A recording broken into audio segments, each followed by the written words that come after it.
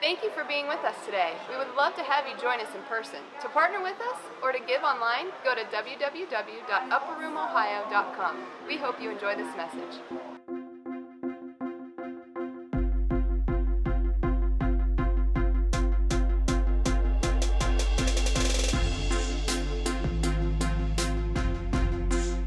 All right, we're good.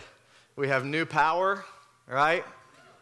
Fresh vision, fresh power. I feel that's the word, fresh power, new batteries. God's recharging your batteries and you're getting new batteries today. He's renewing your youth like an eagle. You're going to run and not grow weary in this season. Yep. So it's easy to turn something into prophecy and make you look really great. But I feel that. Like, God, He's renewing your youth like an eagle. You're going to soar higher and go deeper in Him. So say yes. Hey, I've had the privilege of being with Lave and Bob Hazlett. We were down at our church in Mexico. So yesterday I got back from a little 10-day jaunt kind of around the part of the U.S. and Mexico. And man, I just feel so refreshed. I feel like I came back with fresh vision, fresh fire, some strategy. But I came back with a new dose of the Father's love. And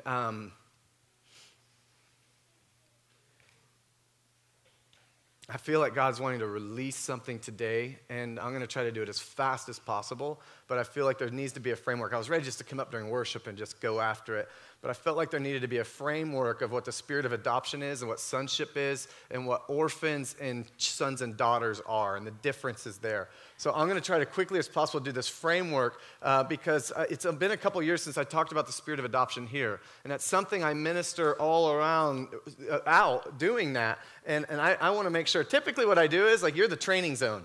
You're the guinea pigs. And then when things are really good here, then I go out and kind of take some of that out elsewhere. So I'm like, oh, this is great. But this is something that it's been a couple years since I've really went after it here. And I just felt like this was the week to do that again. And I believe there's a redemption thing happening here today. I believe God is redeeming the believers. He's redeeming families. He's redeeming your story. Like, this next chapter is going to be amazing. He's making new creations. There's a new story being written in your book. I really feel that. Like, this is a new story. Like, He's opened up the book again, and some of you have had that book closed. Some of you are moving from a previous chapter. Some of you are in the midst of a chapter. I believe He's closing out that chapter to start a new chapter, even with Micah and Meredith and so many others. And we've got transitions coming in the church, and we can't wait to tell you about some of that here in the near future. But here's the deal. I believe He's opening up our books, and He's writing a next chapter in our story. And I believe today is a day of redemption. I believe He's taking some slaves and making them sons and daughters. Maybe some orphans and making them sons and daughters. Maybe renewing our mind and giving us a new mindset, a new wineskin for this new season of wine that's being poured in. And here's what I believe. I believe that God is doing something, and it's coming from some of us who are in a place of a pit. All right, I'm going to talk about the prodigal son. And there's a place in there where he's actually in a hog pen. And something radically happens, and then it changes. His season changes. And those seasons of those pits or those prisons, my wife and I, we're in this really weird season right now that it's one of the most difficult places we've been. It really is. And like, marriage is awesome. You know, we got some things going on with the home we're renovating and different things. But it's crazy how the Lord has used a home, a house, to get us to this place of vulnerability and this place of need, this place of desperation, and even this place, the best word I can say, we're just really raw right now. Tired, I'm exhausted, raw. Feels like I'm kind of in a hog pen for a moment. But I'll tell you what, it has given me more need and more desperation for the Lord than I've had in many, many years. I don't want to come to a place or just do a program or just introduce new programs so that we can grow a church. I want to be a people of His presence, but I don't want to do it within my own power or my own gifting. And I found myself resting on a gifting rather than flowing from who I was and flowing from a need and dependency on the Lord. And many of us, we can do that. Like, I can come up here and I can preach a really good word and I can just go for it. And have no prayer time. I really can. And I found myself sometimes doing that and not really having that intimate time with the Lord and just going from a gifting. And this has got me in a position the last couple months of a place of dependency on the Lord to say, not my might, not my will, but yours, Lord. If you like heart messages, you came to the right place today. Like, I believe he's doing something in some of our seasons right now where we're like Joseph, he was supposed to be, he was the coat of many colors. He's supposed to rule and reign in the nations, right? He's supposed to be a ruler, but then all of a sudden he gets sold to slavery by his own brothers and thrown in a pit. And then he gets back to the palace and back to a prison. He gets forgotten about, and then he ends up back in the palace. It's those pit seasons, it's those prison seasons, it's those hog pen seasons where we grow. It's that place of dependency in the Lord to say, it's not me that can do this. I can only grow things this much in my life, in my marriage, in my ministry, in my business. But God, I want your hand on it. I want your anointing on it. I want the crown when it comes. I want to be ready for it. David, the table was set and all of his brothers were there. And he was out tending to sheep, the lowest job in the entire family. And he's out there tending to the sheep and they come to Jesse's house and the king is looking for the next king. I'm telling you right now that the King Jesus is looking for the next kings and queens to be the influencers in their spheres of influence. And he's pulling out the table and it's set. But guess what? Some of us, we aren't yet sitting at that table ready for it. And I believe this, he's making room and he's giving you a seat at this table today. So then all of a sudden, David goes through the rest of his life and he's learning how to kill a bear and a lion and he's learning how to throw a slingshot and kill the giant. I believe there's a redemption story and some of us are facing some giants right now and we're about to cut off their head with their own sword. I really believe that. I about had a dripper. Glory. Here's what I feel. David worked the rest of his life, and I believe he went through these Saul seasons and these things to press into worship. Saul's trying to murder him. And in Psalms, we see where David says, this one thing I ask, this one thing, to dwell in your house forever and to gaze on your beauty. Listen, this is the place I'm at. Like, he can take my house. He can take everything away. I just want his presence. I just want to be with Jesus. I just want to be with the Lord. He's going to work it all out. I know it's a promise and it's yes and amen. But I just, in this season right now, I want to go from glory to glory. And even though there may be some hell in the hallways, you're meant to go from glory to glory, faith to faith, and upgrade to upgrade. And I believe there's a redemption story today that we're facing some giants and we're slaughtering them and pressing them under our feet. I really feel that, and I believe he's going to do it today by the start of sonship, by the start of the spirit of adoption, of knowing him as a good father and knowing our place as sons and daughters. And I want to really get it right into this. Listen, Jesus, we can't just water down the cross and Calvary and what he did only for salvation. Now, that is the greatest gift. That is the greatest purpose, and I don't want to take away from that, but that was not the only purpose. It was also that the fullness of his glory will be released. He came to seek and save that which was lost. Some of us in this season of a pit, we may have lost our joy. We may have lost some things. We may have lost loved ones. We may have lost some tangible things, maybe even some favor or a position at a work that was supposed to be yours. But he came to seek and save that which was lost. And for the joy set before him, he endured that cross. Listen, the joy set before him is you. The joy set before him is the unification of the bride. When he said, it is finished, it actually was a singular word there, finished, which actually means bride, consummation. It specifically means consummation with a homonym, bride.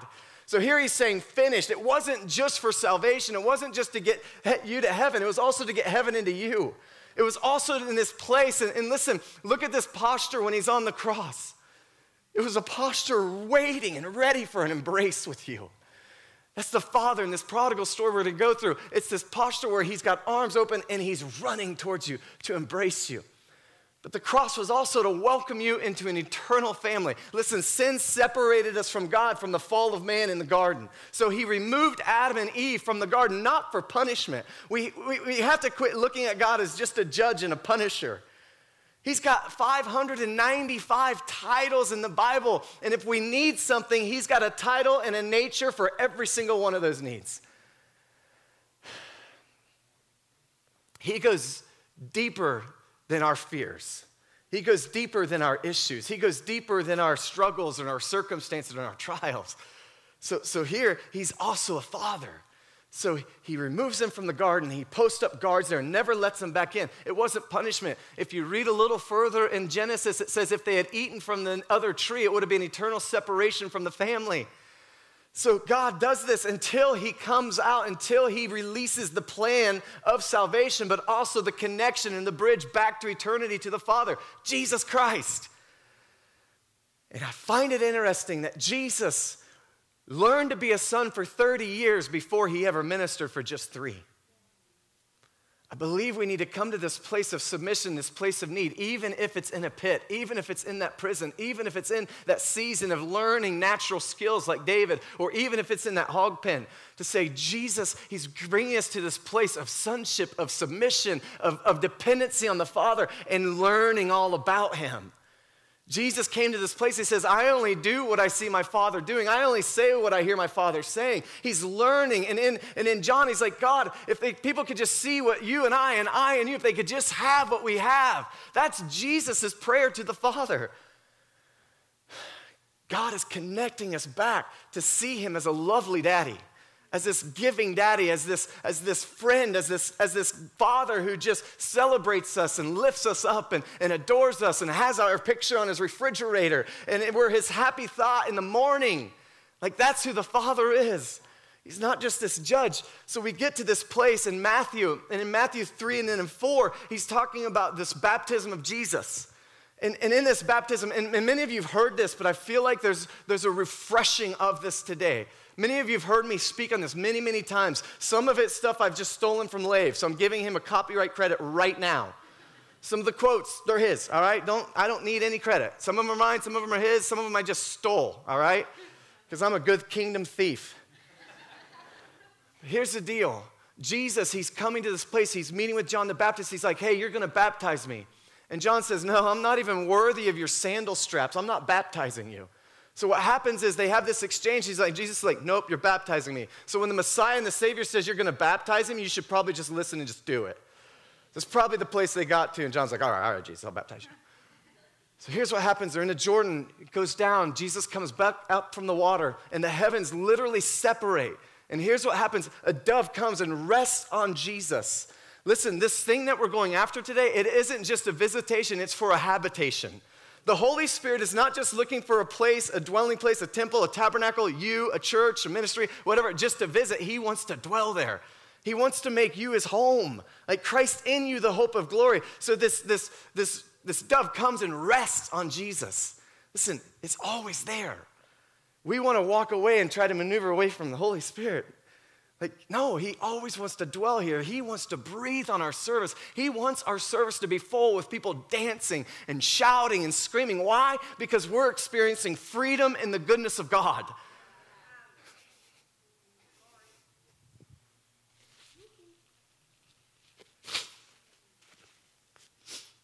If you only knew what was behind some of those shouts, if you only knew that story of Brittany or of Sue Justice, if you only knew their story, and when they scream out a shout in worship, it's not annoying anymore. It's not disruptive. It's not this thing. If you only knew Pam's story as she lays on the floor, if you only knew her story, you would so value what the Father's valuing in that moment.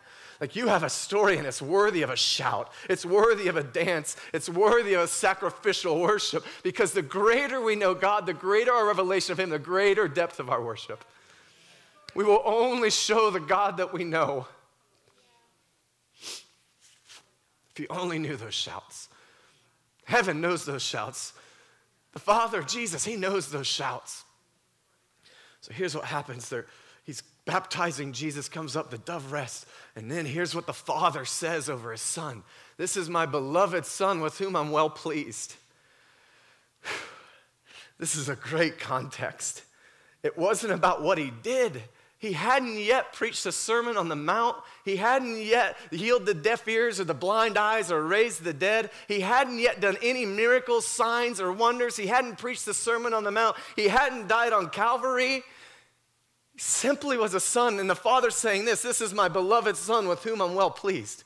This is my boy, and I'm proud of him. Not based on what he's done, but based on who he is. It's what he's saying over you right now. It's not about what you've done. It's not about where you've been, good or bad, or how long you've been there, or what titles you have, or what accolades you have. It's about, you're my beloved daughter. You're my beloved son. Be loved. human being, not human doing. Many of us through this process, in Christianity, we think if we behave, then we become, then we can belong. It's this thing of, okay, I have to earn my acceptance, then I get my identity, now I'm accepted. It's not a system where you behave well and then you become and then you belong. It's the total opposite. It's you belong.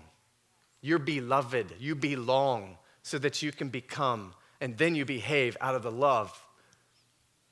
If you love me, then obey my commands. That's what the word says. It doesn't say obey my commands, then I'll love you.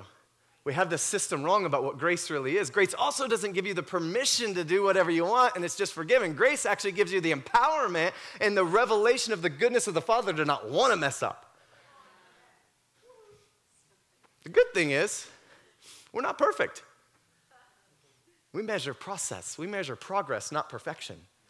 That's what God's looking at. He's not looking at your history. He's looking at your destiny, and it's amazing. It's so good. Your destiny is amazing. God has a calling and a purpose for such a time as this for you. Jeremiah 29:11, I prophesy this over you right now. He has plans for you, plans for a future, plans for a hope, good plans for you. Ephesians 3:20, greater than you can ask, think, or imagine. His plans for you are so amazing. His plans for your children are so amazing. His plans for your grandchildren are so amazing. His plans for your business are so amazing. His plans for your ideas and inventions and creativity are so amazing. His plans for your songs and your books and your poetry are so amazing. He's not looking for more copycats. He's looking for originals, and he made you to be an original. I love what Lev does say. He says, be you. Everybody else is taken. So today, I give you permission to be you. Everybody else is taken. So we get to this story in Luke 15, and I've quoted enough scripture to make this a legal meeting, so I'm just going to paraphrase some more. Luke 15, I was reading this over the last couple of weeks, just reading it over and over and over. And I started to realize some things about this story. And I've always honed in on the prodigal son because it's one of my favorite stories. It is my favorite parable in the Bible. And I'm honing in, and I love it.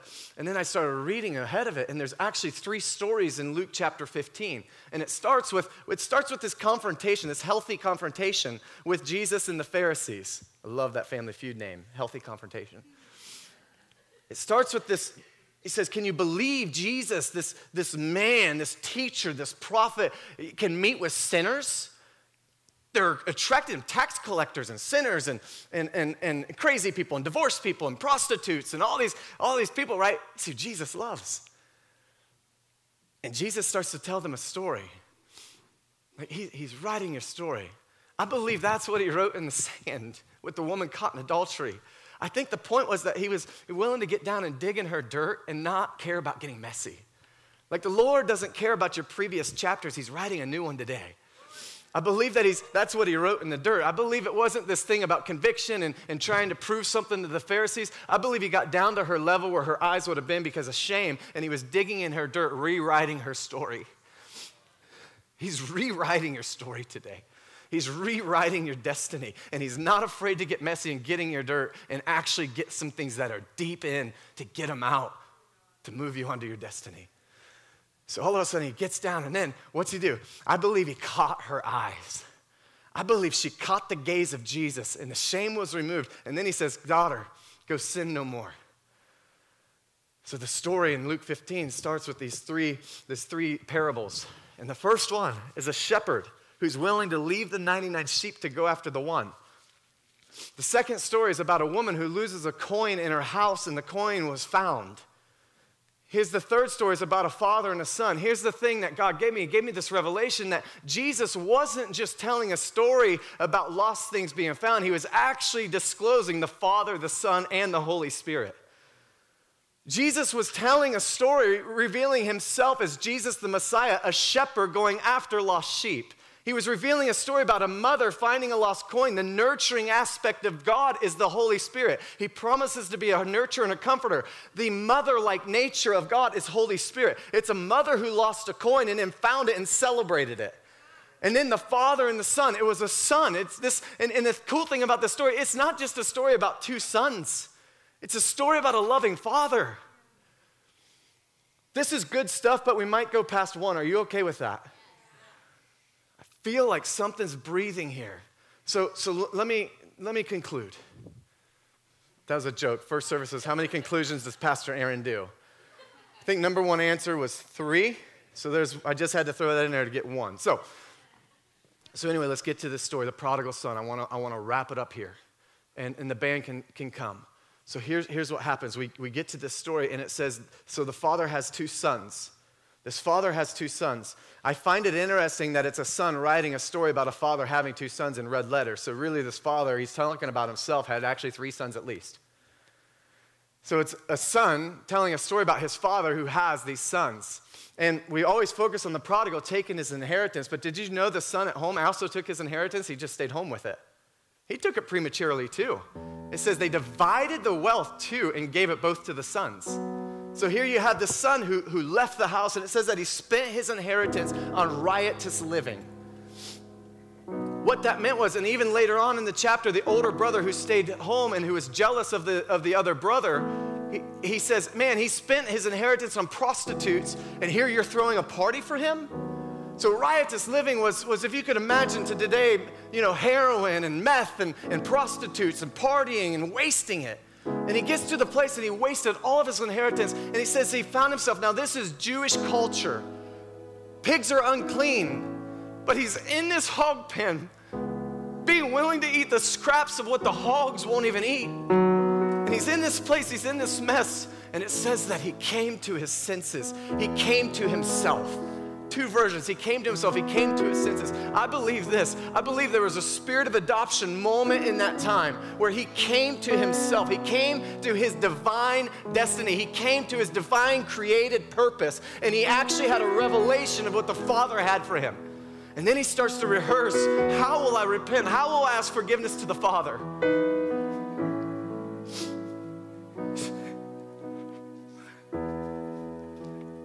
He's going over this. Then he goes on this journey back to the house, and he's rehearsing this. He's nervous, and he's full of anxiety. Is the Father really going to accept me? I've just lost everything. I've been in a mess. I've been there a while.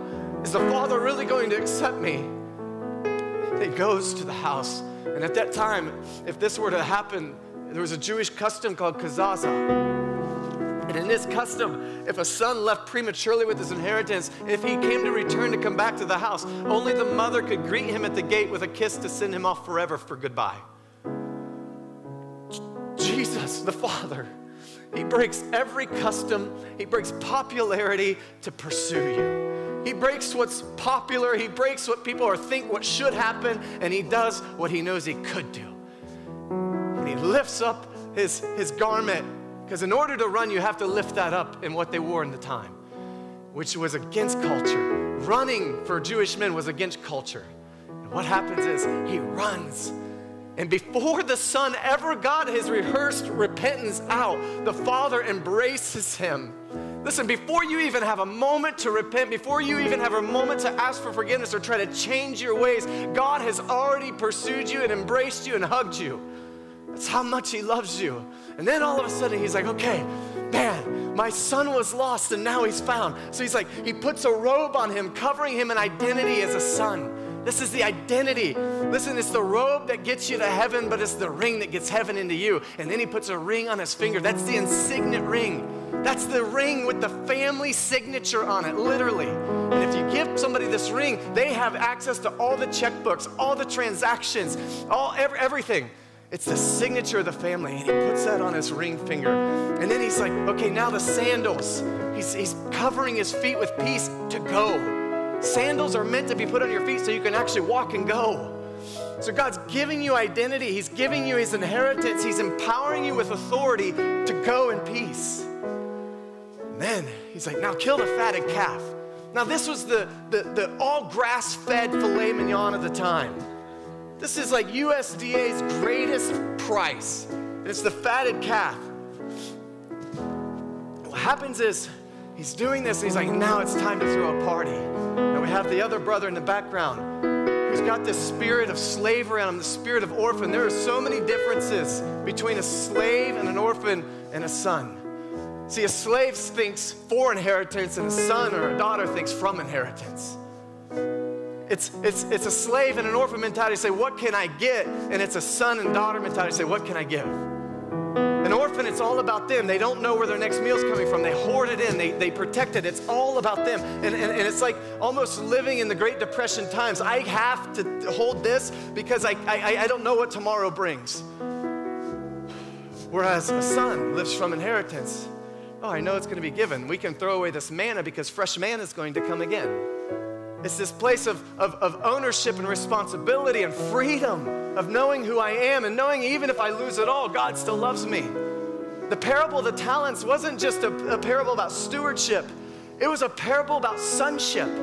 It was a parable that the two who gave it all, the two who knew they could risk it all, they knew that no matter what, they'd still be accepted and loved by the Father. It was the one who buried it, and Jesus says, because you didn't know me, you're cast away from me. Listen, that is not a parable of just finances and stewardship and using your gifts and your time, talent, and treasures for Jesus. It was a story of identity. The person who invested 5 or earned 2 was because they knew if they lost it all, the Father would still love them. So the son, he's back at this house, he's like, and he has this orphan and this slave spirit. And he's got this orphan spirit to say, man, he asked a servant to go figure out what's going on. He didn't feel he belonged. He's jealous. A slave and an orphan's jealous. A slave and an orphan, they try to push others down and they try to bring out the faults in everybody else so they look better. But a son, a daughter, they actually go low to elevate others, to celebrate others, to encourage and affirm others, to lift them up, because when their stock goes up, everybody's stock goes up.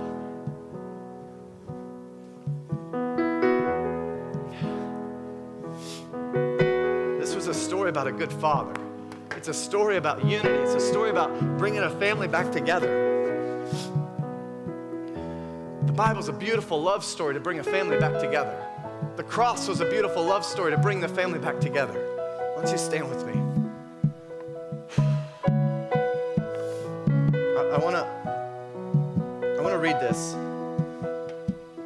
I want to reference 2 scriptures.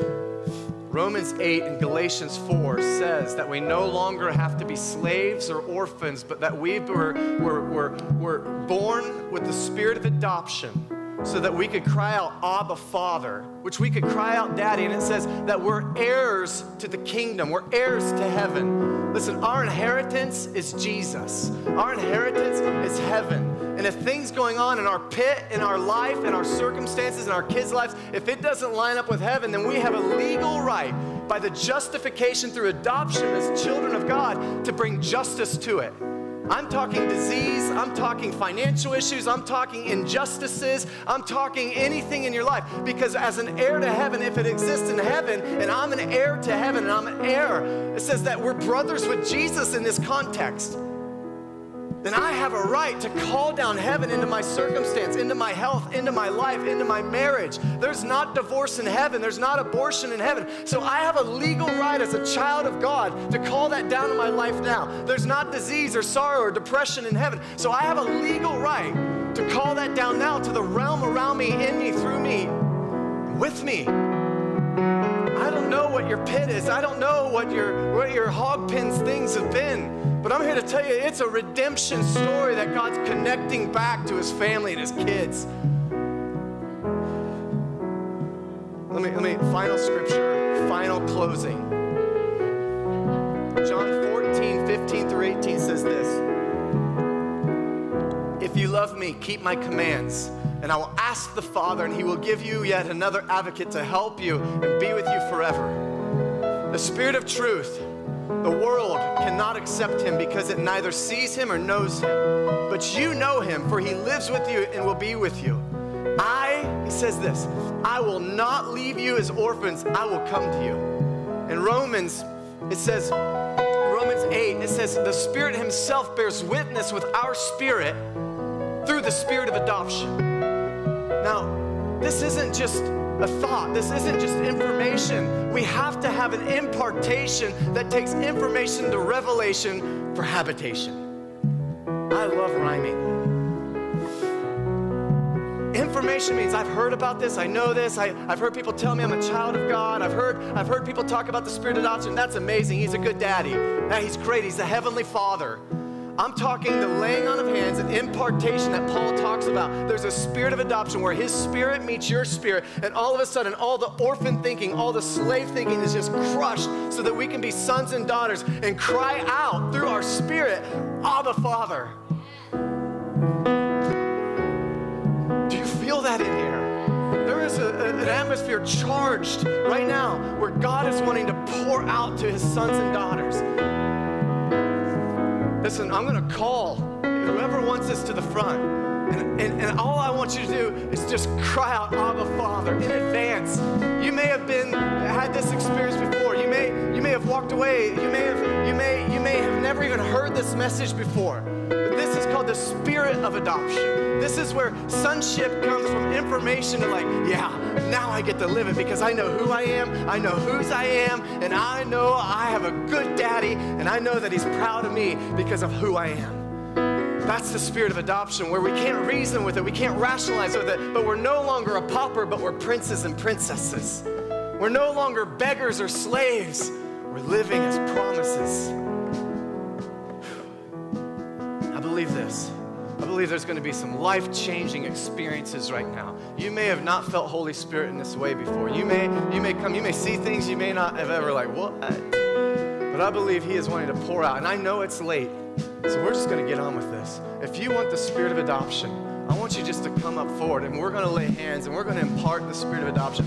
Listen, I believe sometimes we let you pray for yourself and put your hands on your heart, but I believe today that God is doing something through the laying on of hands. If you want the spirit of adoption or greater levels of sonship or greater levels of the Father's heart and his love, I just believe it's here today. I believe it's here today. I believe it's greater measures today. I believe this is a redemption story. I believe that he's taking old things and making them new. I believe he's refreshing things. I feel there's a river of refreshing here. Just feel that. There's a river of refreshing here. There's a river of refreshing here. So if that's you, just come up.